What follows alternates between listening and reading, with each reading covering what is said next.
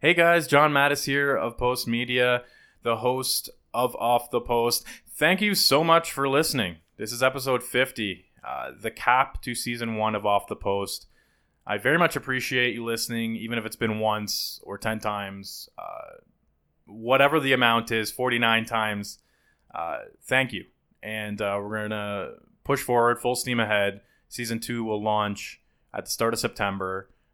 But for now, episode 50, I have Luke Fox of Sportsnet, Josh Cloak of The Athletic, two guys I see grinding away at the rink, and two guys with a wide array of talents that can touch on a bunch of topics, and that's exactly what we did.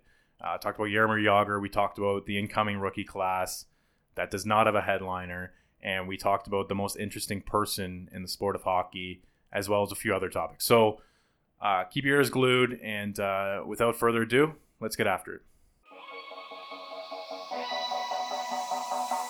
From the center of the hockey universe, this is the Off the Post podcast.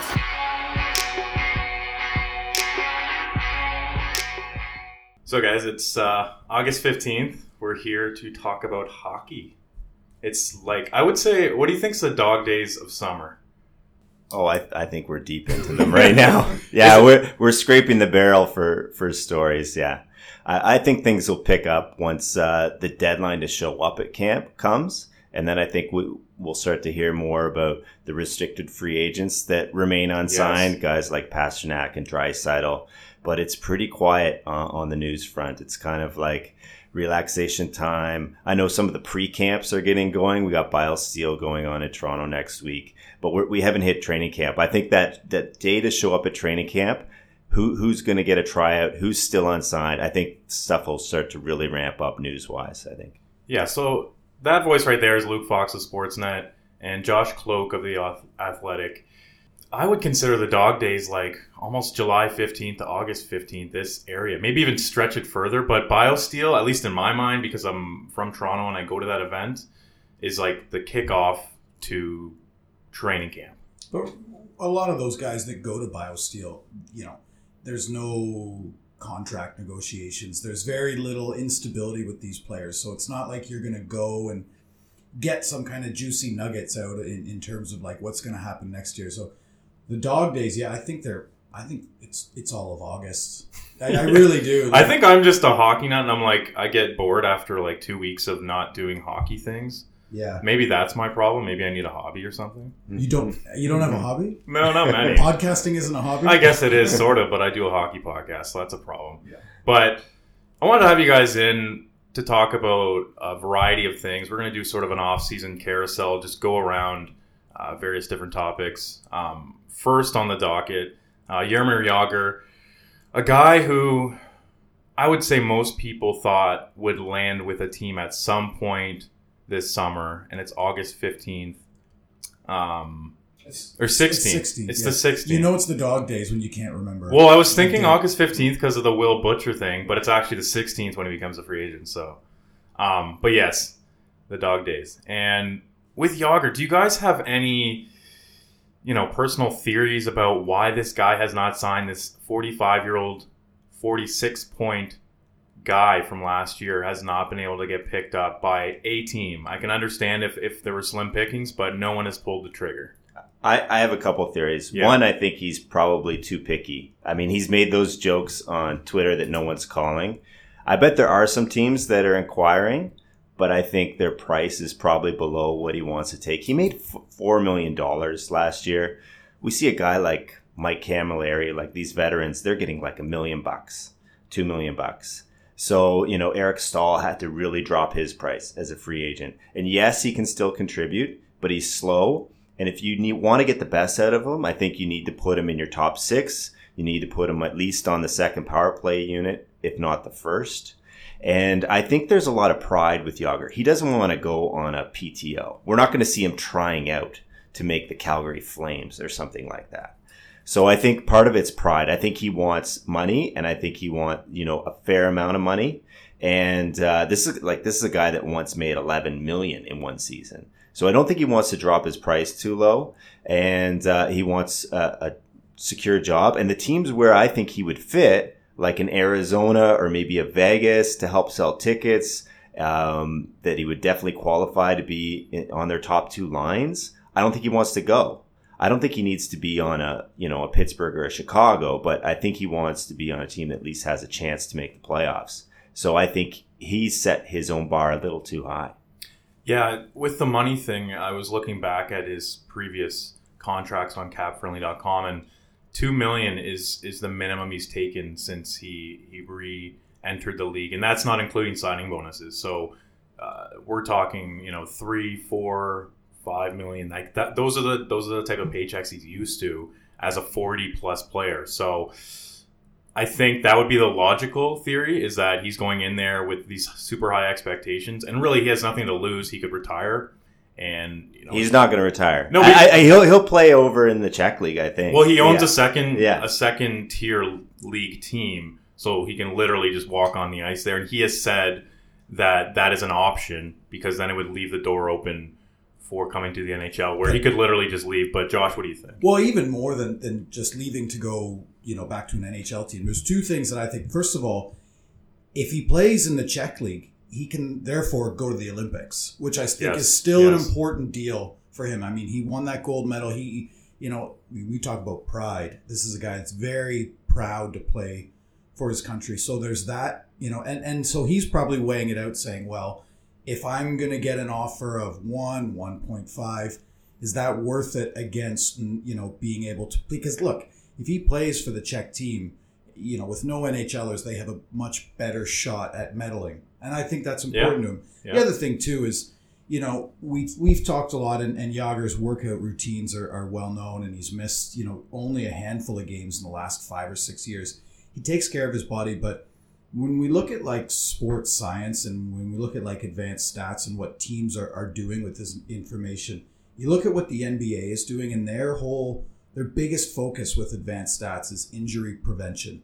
And how do we, if we're signing these guys to these big contracts, how do we ensure that we're going to get maximum value out of them? And I think Jagr's age just scares off a lot of teams. As good as, he keeps in shape and that kind of thing, 45, I mean, things could go at any moment. And I really think that's something that scares teams off. Again, even teams that there's a lot of teams that have that space, right? He's slow-footed too, which has been okay so far, but there's gonna be some point where he's just killed on the back check, or there's just this highlight reel goal by the other team, and all of a sudden he's liability, at least publicly, and then the team starts doubting themselves or something like that. Like, there is going to be a time when this guy isn't playing NHL caliber hockey. It's just, does one team want to take a 1-year chance on that not happening in 2017-18? Because he is still Jaromir Jagr, at least a shell of himself, which is a lot better than a lot of people can play hockey.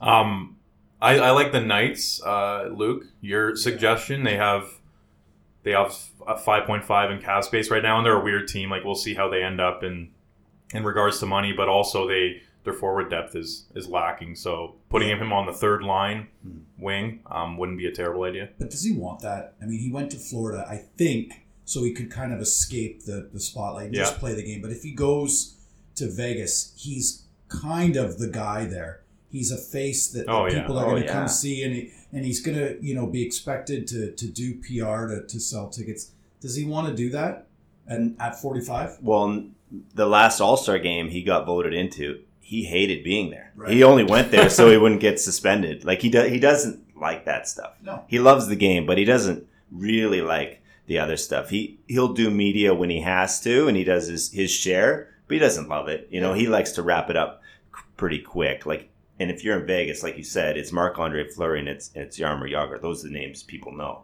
Yeah, I'm surprised George McPhee, or maybe he is knocking on his door, and it's just a matter of figuring it out. But if I'm thinking about selling the team to locals, and you're not going to get into a long-term situation with Jagr, so you don't have to worry about this, biting you in the ass in the future, right? It's just, hey, you come here for $2 million over 1 year, and you hope that he takes it. And that makes sense to me. Coyotes make sense to me for a similar reason, especially because they have so many guys on ELCs and so many guys coming through the league that it wouldn't hurt to have a legend walking amongst them. But again, they're in there's then there's more inherent pressure on him. Yeah. He can't just play the game now. He has to be this mentor figure. And I almost wonder if the $4 million he got paid last year kind of tipped his hand a bit.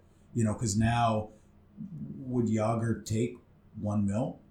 No, I don't think he will. I don't think he would either, because he knows how much. Maybe last year, if he gets paid 2.5, then it's like, okay, there's going to be a decline in how much he gets paid, but going from 4 to 1 it's a pretty big jump for the guy. I'll throw out one more team, and that's the Kings. They took a chance on Iginla. I mean, there was a different GM and coach running the show at that time, but they're starving for offense. They were linked in rumors to Evander Kane.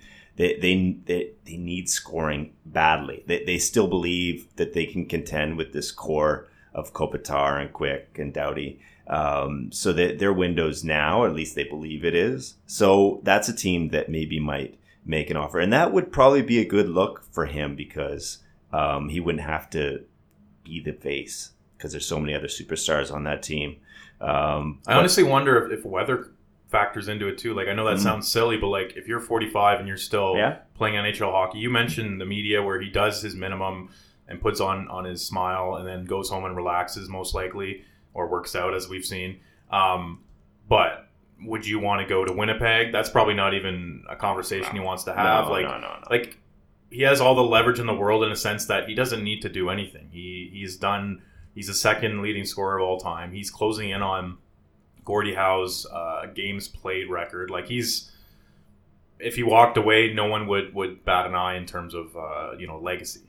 The only thing is he's addicted to the game. Well, like, he's married to. He's like almost literally married to the game. Like, that is his thing. That is his life. The one thing I would say is injuries happen, right? Like, what if a top 6 winger on a good team goes out in training camp with an injury or in training in these next couple of weeks? So, I think it's a bit of a waiting game too. Yeah, all of a sudden he's a hot commodity, right? Yeah. And is he comfortable doing that? Like, I mean, if let's say he goes to Kladno and plays in the Czech League, I mean, again, the difference in quality there really isn't.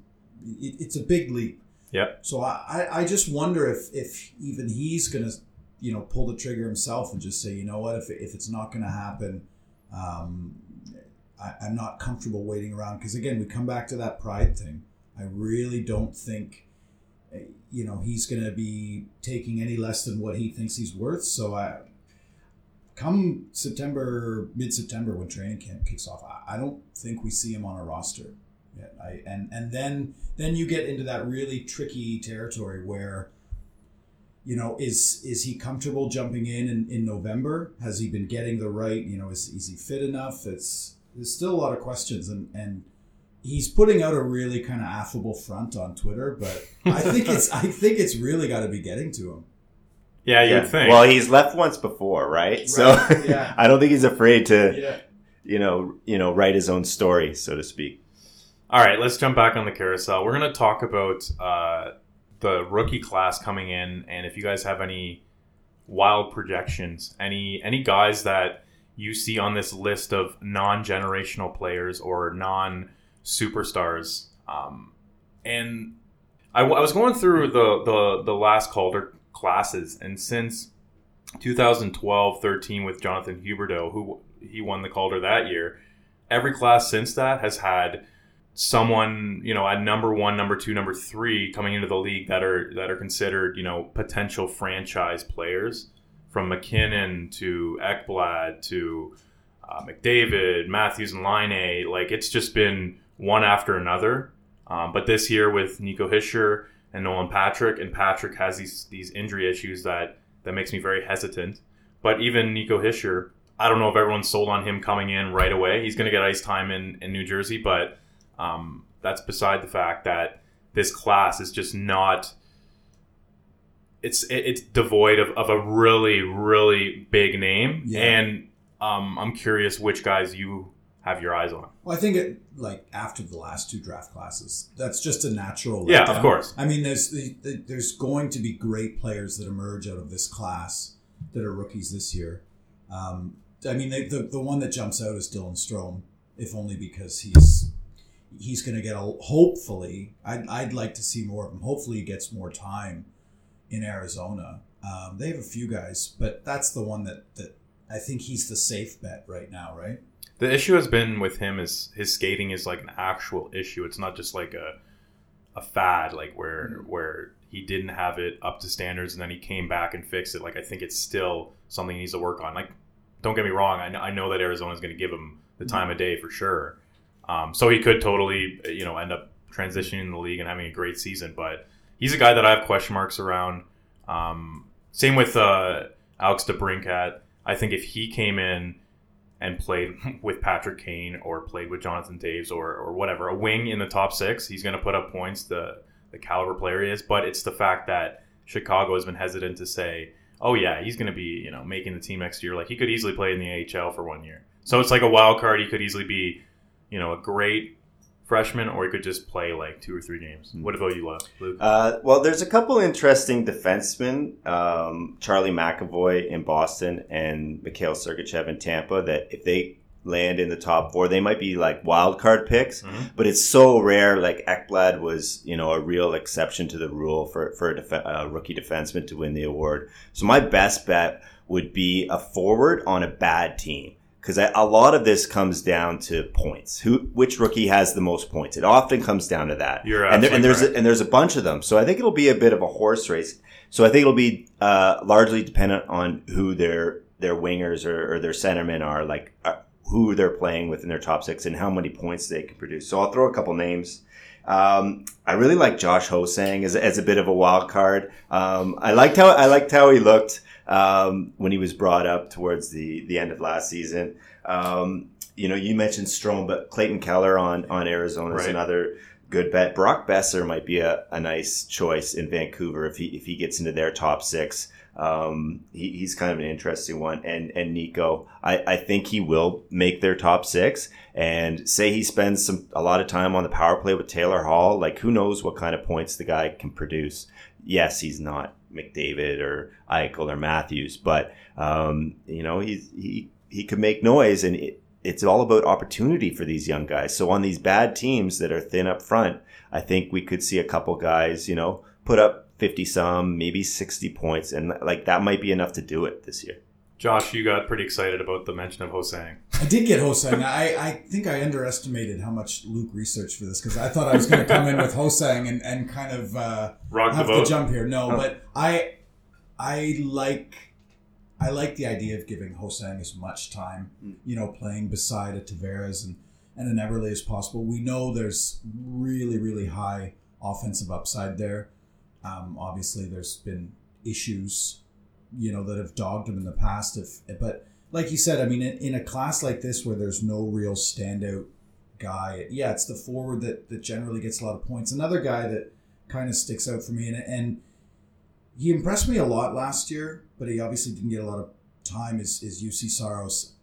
Maybe something, maybe something happens midway through the season where he plays well enough in a backup role that Nashville says, okay, and I don't have Rene's cap numbers in front of me, but maybe they say, okay, we have to transition here, just as the Pens did with Marc-Andre Fleury and Matt Murray, and say, we have a good goalie here who might be capable of something great, and if we want to sustain the success we had last year, maybe we have to look at letting Rene go. And he's a guy that I thought looked really solid, and I don't have his. Is he still eligible? I think he is. I can look that up. Yeah. Also, Kyle Connor is sort of a Clayton Keller comparable, I'll say, in terms of playing style. He's had some time to actually strut his stuff at the NHL level. 20 games, similar to Ho-Sang, where they came up last year for almost 24 games and just didn't completely impress, but left enough of an impression, if that makes sense, to warrant an NHL spot next year, and to really make people think, okay, I think we have something here. So those are 2 guys, and Thomas Chabot in Ottawa. There's a lot of caveats with him. First of all, the Sens are still not saying that he's going to make the team. There's still sort of that grudge against him because of last season, and his training camp didn't go so well. But obviously at the World Juniors and in the Q playoffs, he showed that he's a blue chip, blue liner prospect. But if he plays third pairing minutes, like how is he ever going to really get before Calder voters and really show that he deserves it, right? So I think he's a long shot. It would take, an injury to someone in their top four to really shift that, but he could get a lot of power play time too, maybe on the second unit in Ottawa. So no, it's possible. He is eligible. Oh, I was just about to look it up. Yeah, 21 games. So okay, there you go.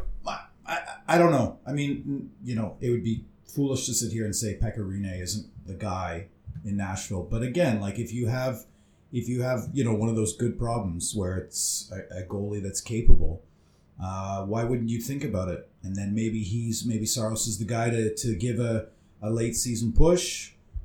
I don't know. I mean, again, you mentioned it. Voters tend to like the forward when there's no immediate option. It's the forward who has the most points. Exactly. But I think you're also seeing pressure on voters to kind of think outside the box a little bit, and maybe I don't know. Maybe he's the guy. I still think it's a shame that Matt Murray has 2 Stanley Cup rings and was not even a finalist for the Calder. He was on my ballot, but like a goalie has to be so good and so dominant. He has to get playing time too. Yeah, how many rookies get a lot of playing time, right? And Saros kind of has this 21 games under his belt that, if Rinne really falls off a cliff, then it wouldn't be, out of the realm of possibility to give him the starting job. But that's sort of a definite plan B for Nashville. But I like your left field suggestion because I didn't even think of Saros, but I do like it. If we can transition to a new topic, this is a total big picture from 30,000 feet question. I'm curious what you guys think about this. Who the most interesting person in hockey is. And this can be off ice, it can be on ice, and it's not necessarily something that fits into a box. Like, it's up to you how you interpret that question. Who's the most interesting to you, Josh?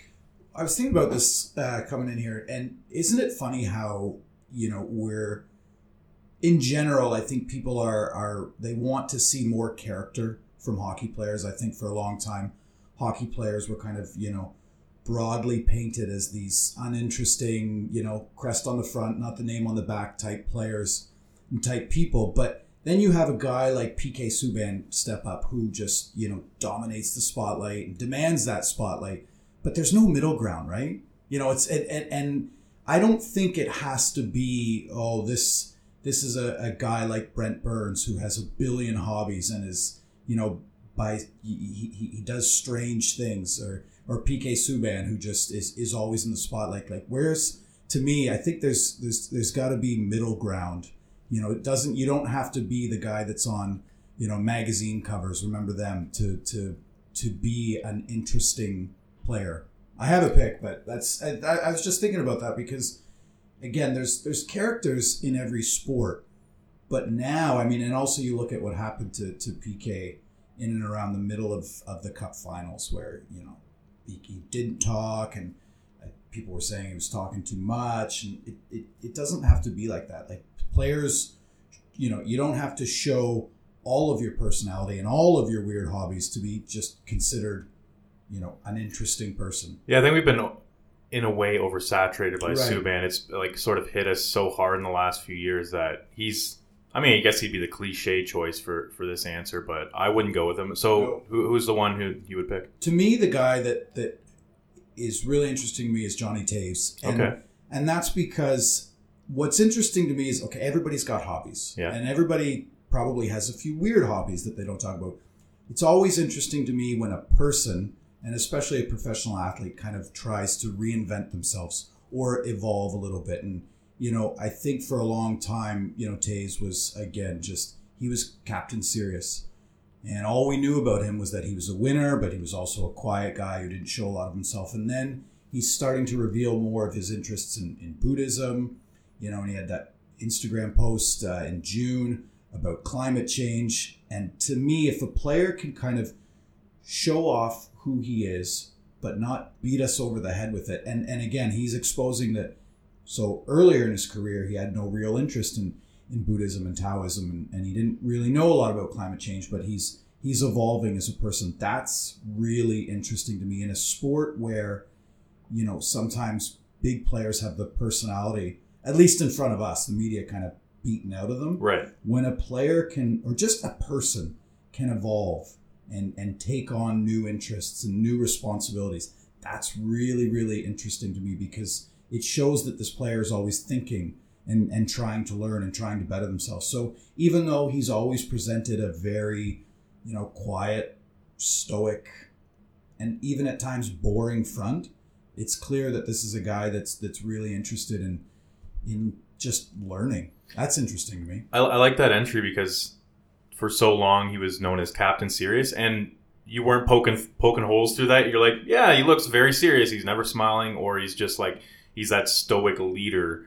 that you think, going into battle, that's sort of just hockey all the time. And, clearly he doesn't do anything else that would intrigue others. But then you mentioned he's opening some. I wonder if it was always there and we just didn't see it. But nevertheless, he does interest me. I think that's a great pick, actually. And I considered it. And Taves, I find really... it's impressive because he's speaking out more is what I really like. I remember a couple of years he took a really hard stance about steroids in hockey. He was asked a kind of a random question, something that doesn't get talked about a lot, but he really was firmly against it. When the Olympic issue came up, he took a hard stance, harder than Crosby's stance. And I just like that he's feeling more comfortable about speaking it out, and I hope we see more of that. And the Captain Serious thing, I don't like calling him that anymore. I remember John Cooper, the coach of the Lightning during the 15 final, called him Captain Everything. And I just love that flip on his nickname. I did pick Brent Burns, and it's because I really like him. I like his sense of humor. And I find, you talk to a lot of hockey players, and it's not a bad thing, but a lot of them are hockey only. Like, it's all hockey right. all the time. Like, that's kind of their life, and that's what they do. And it's like you ask them what else they're into, and they're stumped. And I like movies. And yeah. I play the guitar once a year. Like, yeah, and maybe some of that's strategic. They don't want to give the media a lot. They want to just stick to questions about the game or whatever. But an interview with Brent Burns can go all kinds of sideways. And I just love that as a reporter, that you don't know where this thing's going to go. We could talk about his animals, his crazy RV trips he takes. And it's like he just has a sense of exploration and his zest for life and talking to you like you're a real person. And just, he seems to love people, love life, love the moment. He just lives in the moment. And I find that really interesting. He's not programmed, and he's comfortable in his own skin. And then the fact that he's improved as a player over time, he's a forward, he's a defenseman. I just find his whole story very interesting beyond, the crazy outfits and the, whatever's in his beard. But, yeah, so he's my vote. And then I also find Crosby interesting just because he's so hockey. And that's all he is. And he's just like this hockey robot machine. And part of me finds that kind of interesting. And I would just love, he's so covered and publicized. But I would love to find out more about what he's really like, just because he's just this hockey terminator. My wife asked me when we were watching the Cup finals, she's like, so who's Crosby dating? And like, I don't, does anybody know? Like, does anybody know anything? I have no idea. And that's kind of, let's face it, that's kind of interesting too. When you are that, not only that good, but that dedicated, that you have managed to put this thing, this obsession of yours right at the front. And yeah, and it's funny too, like I mentioned Brent Burns as well. I also find him very interesting. He's the kind of guy you'd love to sit down and have a drink with. But again, to come back to it, like, you sit down and talk to Brent Burns, and that interview could go in 1,000 different ways. Like I was saying before, don't you just want it to go one way, and that's away from hockey? A guy that I enjoyed talking to this year, Matt Martin, and we can talk about what he does on the ice, but you sit down and he's into fashion. So you just talk fashion, and that's, like you said, we get a lot of cliched answers out of players. Oh, I like to play video games. And there's nothing wrong with that. But here's a guy that's into one thing, and he makes efforts to, get involved in that one thing and learn about that one thing. Perhaps we just don't ask players about their hobbies enough. You know, because again, like maybe we don't know, and it's a really cold opener. So what's your hobbies? You know, but I think it could stand to benefit everybody just because you might be surprised. To go off to backtrack a bit with Crosby, if you think about him, say compared to LeBron James, right. Like LeBron James is on social media, he's very involved, let's say politically, or even just his brand. He's pushing it out daily. He has the undefeated. He has literally millions of people hanging by his every word on Twitter, Instagram, and Crosby is social media-less, and there's nothing wrong with that. But do you think he has a sneak account? Like a you wonder? I don't know. I think he's a guy that probably doesn't, to be honest. Yeah. Like I know like Bill Daly, once I was at a conference and he said, yeah, I'm one of those eggs on Twitter. And I know that there's, GMs that are out there following, analytics people, but under some sort of fake account, things like that. But I think Crosby is probably the one guy who doesn't. Luke, you kind of alluded to it, but it would be great to be like a fly on the wall in just like in his world and see like a day in the life of Crosby, like in the middle of summer. Like, is he really the hardest working guy in hockey, or is he like, do we just see, we don't see those moments where he's like just being a normal, what is he, 27-year-old or he's 30. He just turned 30. 30, yeah. Yeah. I also, again, you just kind of touched on it, but how do we feel, and I'm just kind of building this, how do we feel about the fact that the big four hockey players, I would say, are the ones that generally speak the least about politics? In a time where, politics is now, and Luke is sighing. And I'll tell you why I'm sighing. So the day after the election, the Kings were in town to play the Leafs. And I went and I asked 5 American players on both teams, did you vote? And then I was going to ask who they voted for and why. None of them voted. Really? Not even... Austin Matthews didn't vote. Dustin Brown didn't vote. And Jake Gardner didn't vote. And I kind of asked them to the side because I didn't want to put them on the spot with... I guess maybe I'm putting them on the spot for the people. But in a scrum, you mean? But I didn't want to put them on the spot in a scrum. But it was disheartening to me because I just wanted them to say something, have a political opinion. I think that just speaks to how a lot of these guys are in the bubble, especially during season. And it's like, okay, practice, hotel, meal, game. And I think it's unfortunate. But that's a small sample. There probably are guys that did vote and are politically active, or have political opinions. But I found that quite disheartening. And maybe this whole Trump mess gets some players thinking more, right? Like for me, I'm more aware of what's going on in the United States right now than I've probably ever been. So I guess that's the silver lining of the president destroying America. Yeah, and politics is tough. Like, I mean, you don't, if a stranger comes and approaches you about your political views, you might not be open to sharing it. But we also see a lot of players in all 3 other big sports, voicing their opinions. And I also asked a few players as well, and some players just don't want to talk about it because it's often not a conversation you can have that ends quickly, and I think we've all been at dinner tables with aunts and uncles, and you really get into it. But I guess I just wonder, like, why does that happen in hockey?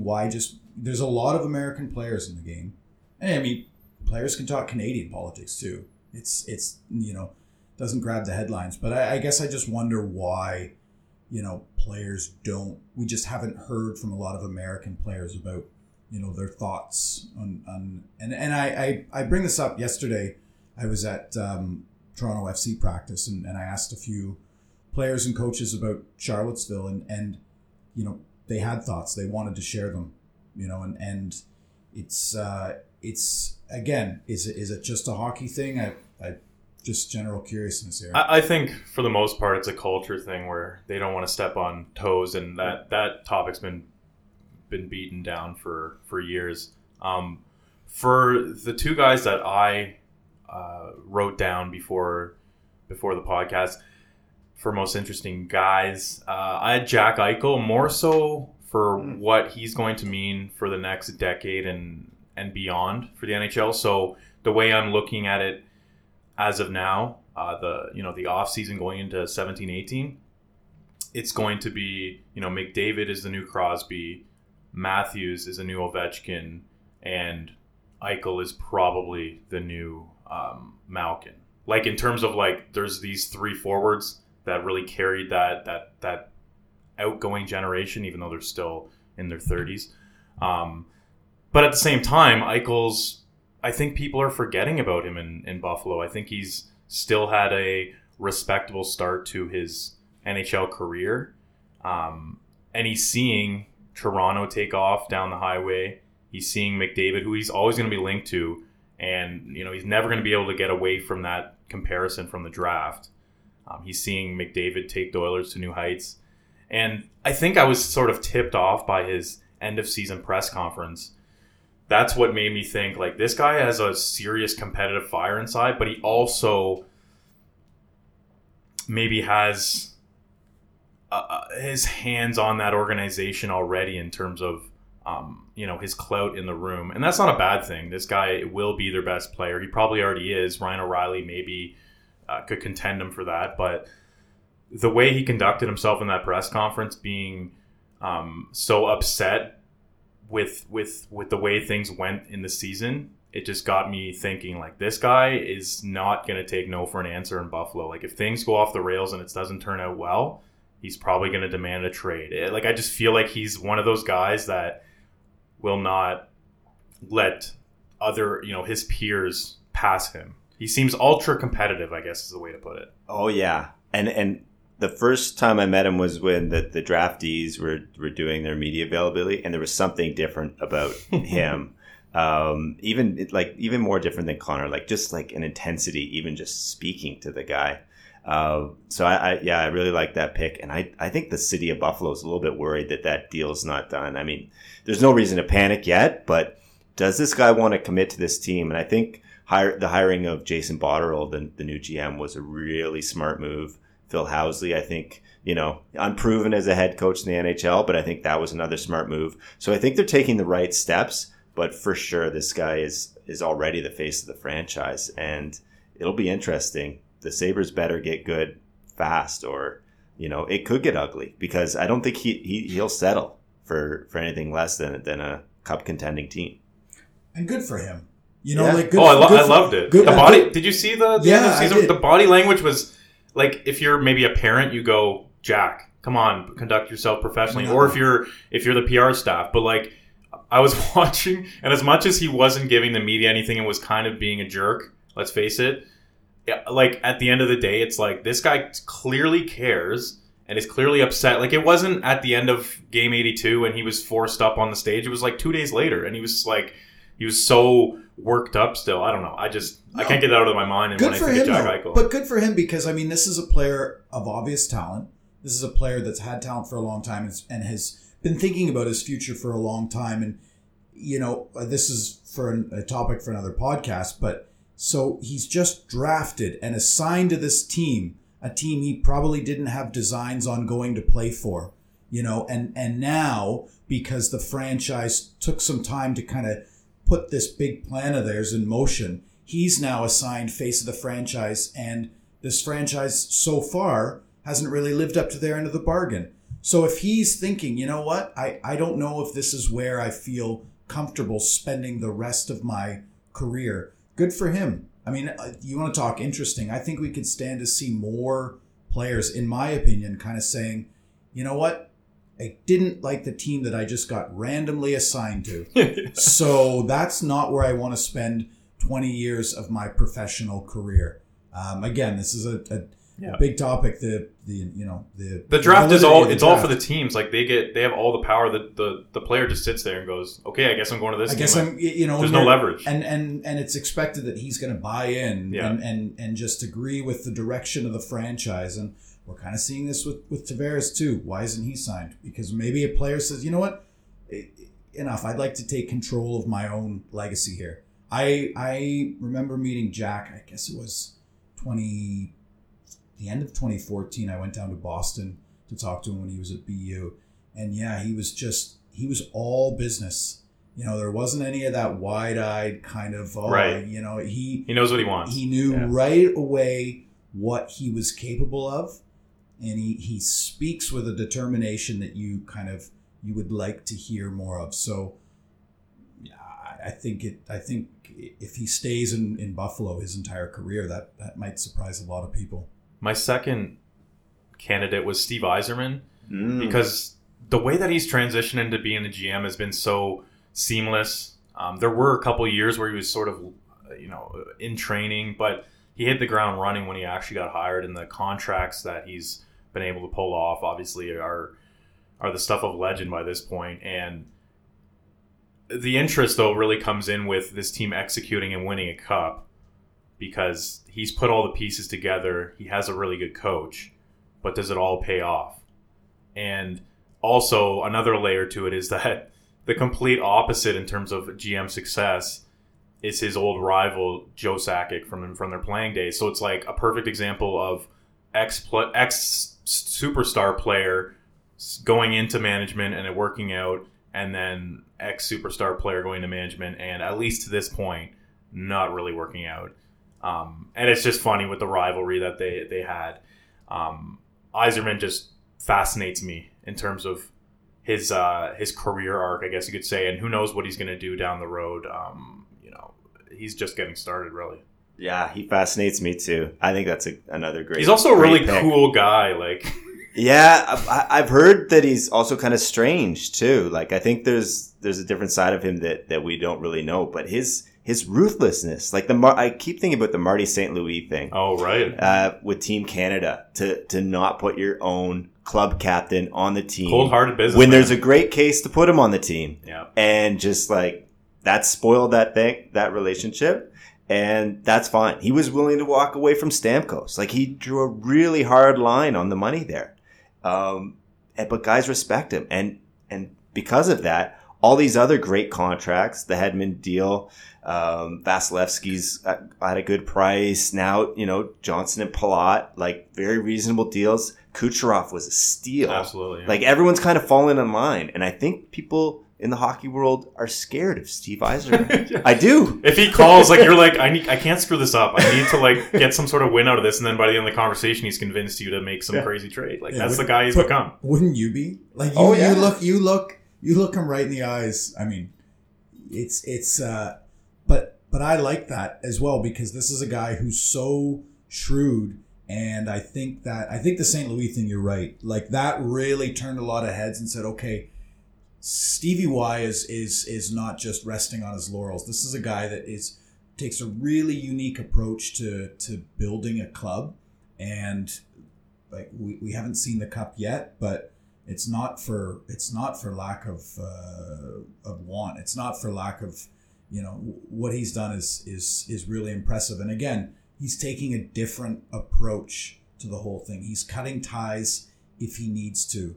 I think the Sergachev deal is it could really pay off for them.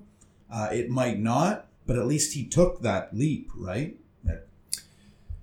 All right, let's transition to a new topic, one that's on the ice. And usually rule-changing topics are kind of eye glazers, but I found this one quite interesting. So Fluto, I'm going to screw up his name. Fluto Shinzawa, I believe is how you say his name, Boston Globe Bruins writer, excellent reporter out of Boston there. He wrote a very fascinating article about icing in the United States and how USA Hockey has implemented a rule for teams or leagues 14 and under, where if you're on the penalty kill, you cannot ice the puck without getting a whistle. So there's no free passes anymore. You have to pass center ice to shoot the puck in like it's even strength. And Ken Martel, the technical director of USA Hockey's American Development Model, he is quoted in the story, and this is what he says about it, and I thought it summed things up pretty well. How often in sports do you actually change your normal playing rules to benefit the team that was penalized?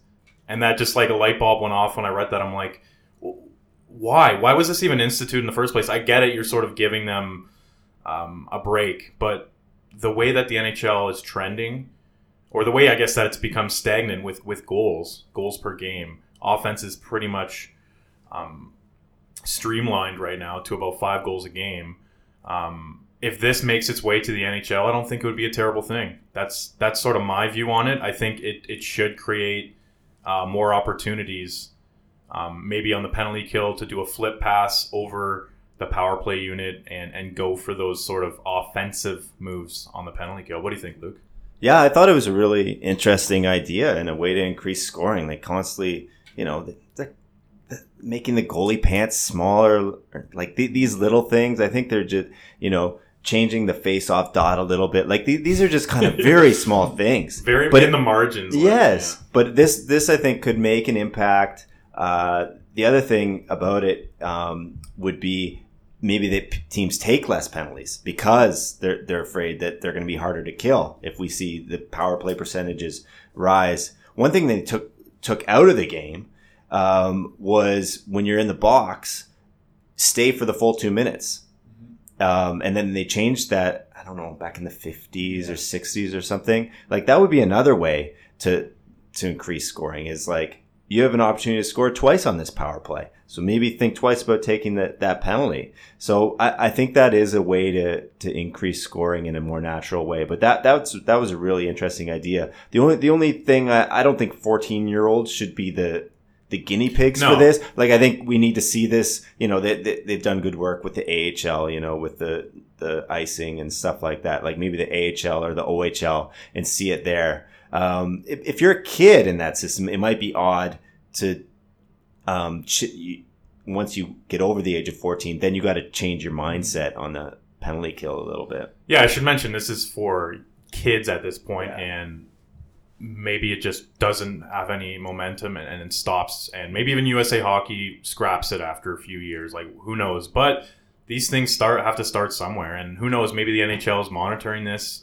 from sort of a cursory level and going, I like what's happening here. There's a little more offense created by the team that's down a man. Let's see how this goes, in the USHL or OHL and then AHL, and you never know. But like, I don't think this is the solution to more offense. But I think anything creative in that sense, especially when it's not at even strength. Like, I don't mind changing or tweaking the rules when it's a power play or a penalty kill. I think that's the time that you can sort of mix things up.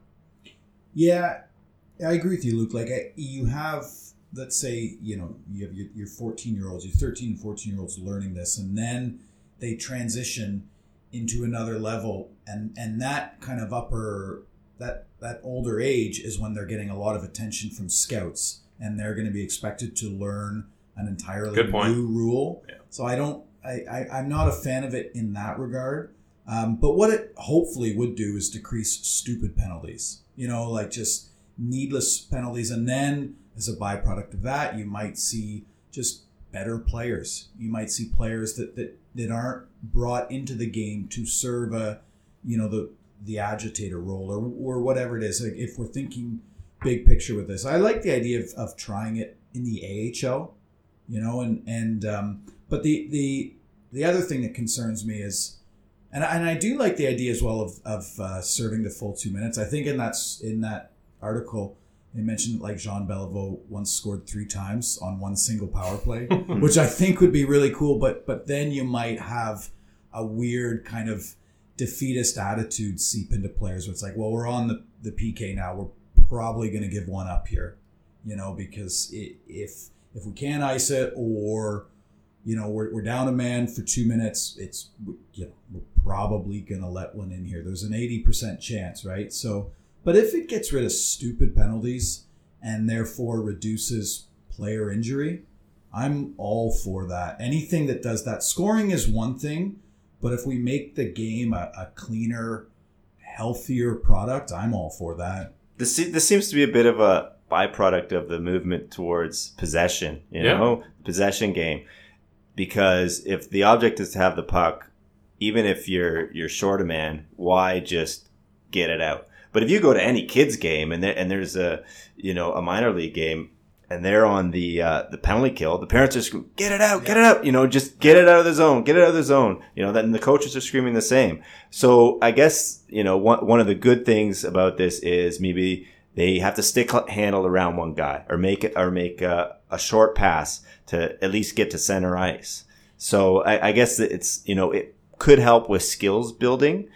But I think there'll be a roadblock when they become 15. Yeah, I would really like to see this season how coaches adapt to this, and I think that's something we should really keep an eye on. It's not just so players have to learn this, and players at that age are still very much, especially in their own zone, especially on the PK, they're going to do what their coaches tell them to do. So I think we should really keep an eye on which coaches get inventive with trying to break out of their own zone, because then those coaches are therefore going to have a lot of eyes on them, maybe not necessarily at the pro level, but at the college level. It's like, well, if a coach can adapt to a new rule this quickly and train players in a really kind of creative way, that like keep an eye on whichever coaches do something productive with that, right? Well, in general, the coaching element is huge to this, because you see it in the NHL all the time, and that's at the highest level, where there's some sort of tweak in rules or shift in the way that teams are built, and all of a sudden 3-on-3 overtime, right? All of a sudden, teams are game planning against it or game planning towards it. How can this benefit us?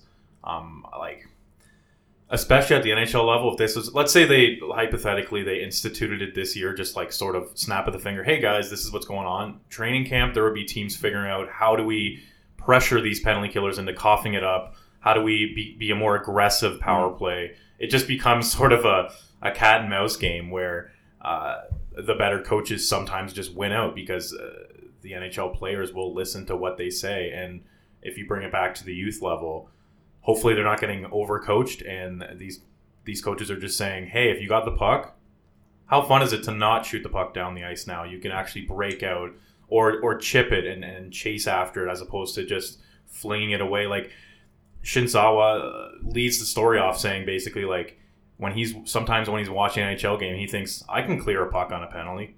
Like, what's so hard about that? But then he kind of backtracks and goes, well, actually, it's difficult if you think about it, but just you have it wired in your head that it just takes, a little shot down the ice, and it just seems so easy. And we celebrate it. Yeah. Few things. A lot of claps in the stands. A few things besides a goal get a crowd involved. Like, oh, look at that. What a clear. Clear. He cleared the puck. He cleared the puck. And again, to come back to the coaching thing, if it also leads to coaches, teaching players to just, to come back to what I said, to not take penalties. Here's how to play the game effectively and not take a penalty, because as you can see, this could really hurt us. That could be really interesting as well. So I think it'll be interesting to see primarily how coaches deal with this, because you can't expect a player to learn how to do this it's right away, especially when the games they're watching on TV. Exactly. The players they aspire to be are playing the game a totally different way. So the onus is on coaches here. Yeah, who knows? This thing could totally disappear, or it could be this movement. All right, one last topic, and this is right up your guys' alleys as music journalists, or on the side, you guys are music journalists. What is your favorite hockey-related song, or maybe a musician that's super into hockey? Like, where's the cross-section in your mind where you get excited? Well, Michael Bublé is really into hockey, but I'm not the biggest fan of his music. Who's he? Is he a fan of Montreal? Yeah, Canucks. Yeah. He's a part owner, I think, of the Giants. Is he? Vancouver Giants? Yeah, I think so. Okay. For me, I'm big into rap music, so I just love when good rappers make a nice, slick little reference to hockey, like Ghostface saying that he's sipping rum out of Stanley Cups. Like, I love that line. Or even the Migos saying their wrists on hockey, iced out, right? Like, I just love, like, the little subtle references, as opposed to, hey, we're making a song about hockey here. Like Stompin' Tom or something? Yeah. Well, Someone I mean, like that. I'm not going to hate on Stompin' Tom, but sometimes it can just get corny, right? Trying a little too hard. But here's a deep cut. You have no pun intended when you hear what it is, but you'll have to dig. It is on SoundCloud. Canadian artist Buck65 has a song called "The Bourget-Saulning Massacre." Oh, and it's a really interesting. It's almost like a ballad. He's talking. He just tells the story of when Saulning gets, his face ripped apart and the blood on the ice, and he's a kid who loves hockey, and he walks in, I think it's his grandparents' room, or living room, and they're watching the game, and he sees this happen on the ice. And it's a true story because I had a chance to talk to him about it. And the ice is covered with blood, and he had nightmares about it for 2 weeks and never picked up a hockey stick again because he saw this. And it was just like a really interesting, very specific song. But it's worth checking out. It's called "The Bourget-Saulning Massacre" by Buck65. I just found a really interesting take on the hockey song. Is it one of his singles? Like, is this a song fans would know? This is a one-off. I don't even think it made it onto any of his albums, but it is on SoundCloud if you check for it. Yeah, Buck. He's also a big baseball guy. Yeah, and he wrote about Joey Bats, and but I think you're right. Like sometimes with hockey songs, I think that the very few national tropes we have, like hockey, and they get kind of played out, and people hijack them as like, well, I'm a proud Canadian, so I've got to write a hockey song, that kind of stuff. I have no interest in that because very rarely that's the hockey that artists grow up with. If you have artistic leanings growing up, you're probably forced to choose a side between being into sports or being into music, but you can still appreciate both.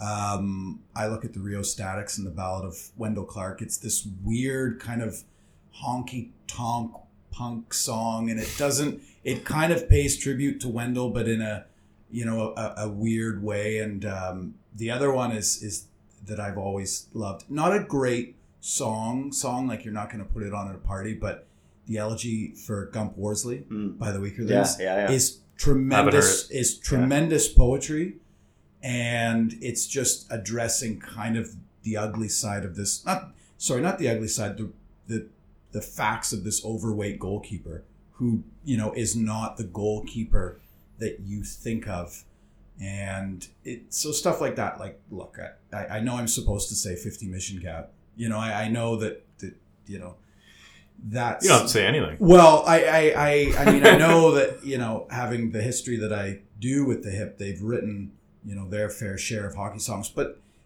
50 Mission Cap is also a weird one because it's not so much celebrating this player. Like when bands or artists, write these love songs for the game, it's nice, but it also comes off as a bit trite because it's only going to be a matter of time before a certain coffee chain uses that, It's like it's more of a jingle than anything. Right. Another, but, so 50 Mission Cap is one, but another Hip song that I think if people don't know they should check out is The Lonely End of the Rink. And this is a song about, Gord's relation. Gord was a goalie growing up, and it's about his relationship with his father, who would watch him from the other side of the rink and kind of not really talk to him about the game. And I think it is as well, like if you grow up in Canada and you're bombarded with the game and then you therefore maybe don't play the game or don't ultimately become very successful with the game, it's viewed, you then have a weird relationship with it where you're like, well, I love the game, but I didn't get that good at it, so how am I supposed to feel about this thing, right? So that's the kind of one. That's one that sticks out for me as well. But I do like. I do also appreciate it when a strange line. I'm surprised you didn't bring up Tribe Called Quest. Skate on your crew like Mario. Yeah. Stuff like that. Stuff like that is great. Because it's like, wow, these artists appreciated it and they didn't beat us over the head with it, right? The thing with the Hip is they do have their beat you over the head with hockey songs, but the one that, and I was going to leave this segment more to you guys, but the one that came to me was Fireworks because it's a love song. Like, it's about falling in love with this girl, but I love how he leads it with, like, hey, I was a hardcore hockey fan.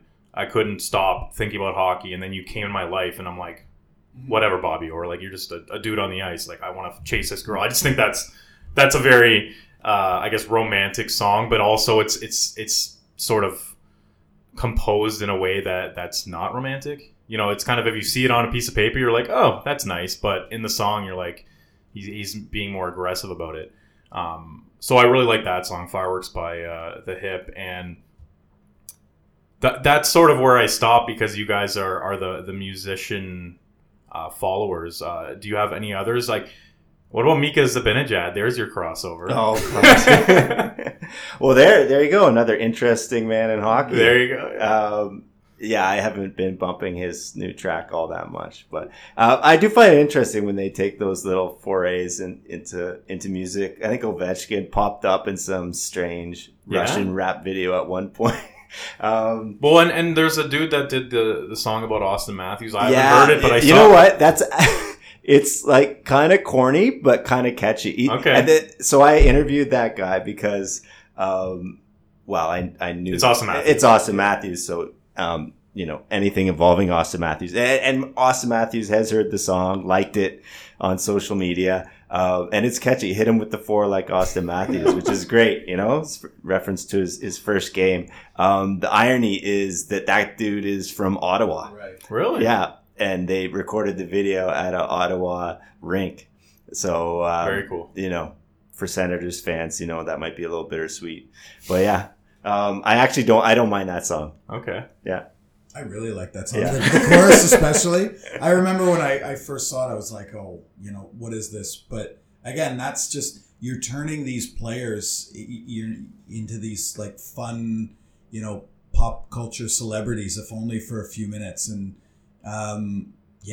just a straight up catchy track. I'm glad you approve of it as well. Like it's good. But yeah, do we see a lot of, like, I was thinking about this as well. Do we see a lot of like football songs? Do we know baseball songs? I know Drake had Johnny Manziel mentioned in one of his songs.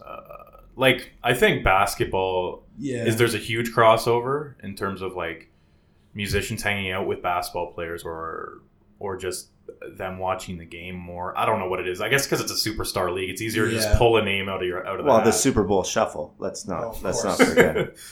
Yeah, again, it's sort of a hockey culture thing. Like, it's just not ingrained in the culture for aside from these folksy sort of romanticizing about the nostalgic days of the Leafs when they were good. Aside from those sort of songs, it's kind of left alone. And that's and maybe that's fine. I mean, there's no point in that's the golden rule, right? Like, you write what you know, and if Rich Buck65 feels this weird affinity towards Salming, then write that, For sure. If John K. Sampson's, looks at Gump Worsley and says, I identify with him, then write that. But and as catchy as that Austin Matthews song is, it shouldn't be a thing of like, well, okay, the Leafs are good again now, and we've got to write a song. I think I remember there being a song that came out during the Leafs 2013 run, and I'm gonna need to look into it. Oh, yes. Do you remember that? Unfortunately, I do. Yeah. And it was just like, you were kind of left just speechless after it, because you're like, what's the purpose here? What are we trying to do? They're trying to capitalize on it. Yeah. What I'd like to see is better music in the arenas. I want to, when Austin Matthews scores, I want to hear that Austin Matthews song. How about what's that song that they played at the World Cup whenever Canada scored? We Dem Boys or something? Yeah. That was painful. I was there at the Latvia game. But you guys, I liked it. You guys are in press boxes. Let's leave it on this this beautiful question to end the podcast. What's one song that you like just want to get rid of the arena discography, like the DJ there in whatever arena? Like, one for me is like Cotton Eye Joe. I get that people like it, but it's been playing for like 50 years in arenas, I swear. I can't disagree. Cotton Eye Joe, get rid of it. Let's move on. Get it out of here. No, I like Cotton Eye Joe. Oh, no. I remember hearing it, I think, at the first dance I ever went to. So I'm immediately brought back to that dance. I could stand to hear, I don't even know what it's called, but I could stand, and not because of that aforementioned series, but the Boston Bruins goal song. Yeah. I actually like that goal song. Well, but I could get old. I could see that. Yeah, but otherwise, I think you just like to see, in-house DJs just take chances, and I'm a fan of. I would like to see more players, ask for their own goal songs. Teams have their own songs. I don't know why right? that's not a thing. Like the equivalent to walk-up music in baseball. Like, why is that not a thing? Luke, I remember you wrote about that, right? You ranked all the goal songs. I once ranked all the goal songs. You're doing but I've also talked to guys, because maybe preseason. I'm working on a piece on the case for the personalized goal song. Okay, there we go. And some players have very strong opinions for and against, because hockey's such a team culture. But I remember being in Tampa, and Tyler Johnson scores, and Johnny Begood plays, and that only plays when he scores. And when Stammer scores, hammer time. You can't touch this. So it's like, I love these little twists for a unique player, and then you're signaling him out, and this is a team game, and it's about the name on the front. But I love it, and I think there should be more of that. Well, it shouldn't be about the fans at that point. Like, you're literally cheering their goal. You should be able to be like, yeah, this is their song. Like, get all fired up about it. I mean, I think I was one of. I think I heard Benny and the Jets when Ben Smith scored this year, and it's like I don't know how many times that happened. It didn't happen a lot, but it was great because it broke up. I don't even know what the Leafs goal song is. I know a few years ago they had a Teenage Head song, and I was like, that's really, really cool, because it took a chance. This year, didn't they have a Deadmau5 song or something? Or wasn't that the second intermission? They do play a lot. They do play a lot of house or electronic music now. Like being as people trying to write in that atmosphere, it's not great, but I get why they do it.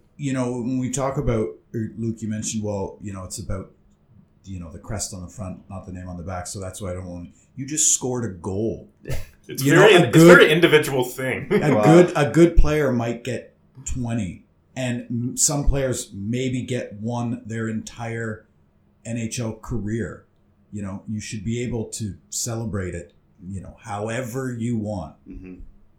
So, Luke, how can people find this story? I guess in general, to follow you, the best bet would be to go on Twitter and type in your name there. Yeah, at Luke Fox Jukebox is my Twitter handle. One thing, now we're on this topic, I talked to Kadri, and he controls all their warm-up music, which I think is very cool. And before that, it was Cody Franzen. I'm sure some of your listeners are Leaf fans. So I kind of like that, the players taking ownership of what kind of music they warm up to. Absolutely. And he mixed it up partway through the season. Like, he didn't just stick with the same playlist. So I think that's kind of fun too. Yeah, I actually asked Naz about that too earlier this year, and we got talking about it because he had just been to an Adele show, and you probably don't think that that's the first show that he's going to go to, but players have these. I think I saw a tweet. I think JVR was just at a Coldplay show, and it's generally the kind of thing, controlling the music. That's generally the thing that's reserved for vets. And Kadri's basically a veteran. I guess so. Yeah, and I think he was telling me that Gardner does pre-practice stuff because it's a little not more mellow, but a little more country. But I think he gets them amped up with whatever kids get amped up to these Those days. kids, But you again, to come back to what we were saying, it's more about these little glimpses into their personality. We don't have to know that player X follows, band Y on the road during his summers, but just, you're a fan of that. What got you into that? Scott Darling's a huge Pearl Jam guy, and as a giant Pearl Jam nerd myself, I loved talking to him about that. It's just a bit of a window, right? So Absolutely. The fact that Nazem Kadri's into Adele isn't too surprising because he is a cat person. You know, that is... Right, he did have... His new cat got that Instagram account.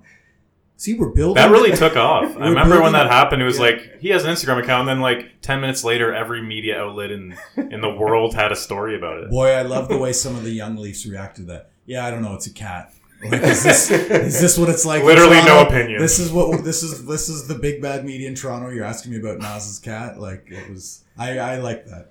All right, Josh, how do we stalk you on Twitter? What's your handle? Joshua Cloke, Kloke. And you are with The Athletic. Luke is with Sportsnet. Give them a read, give them a follow. Guys, thanks for coming here. And you're sharing a mic, kind of an awkward situation, but I think you guys handled it well. Thanks for having us. No problem. Yeah. Thanks, Johnny.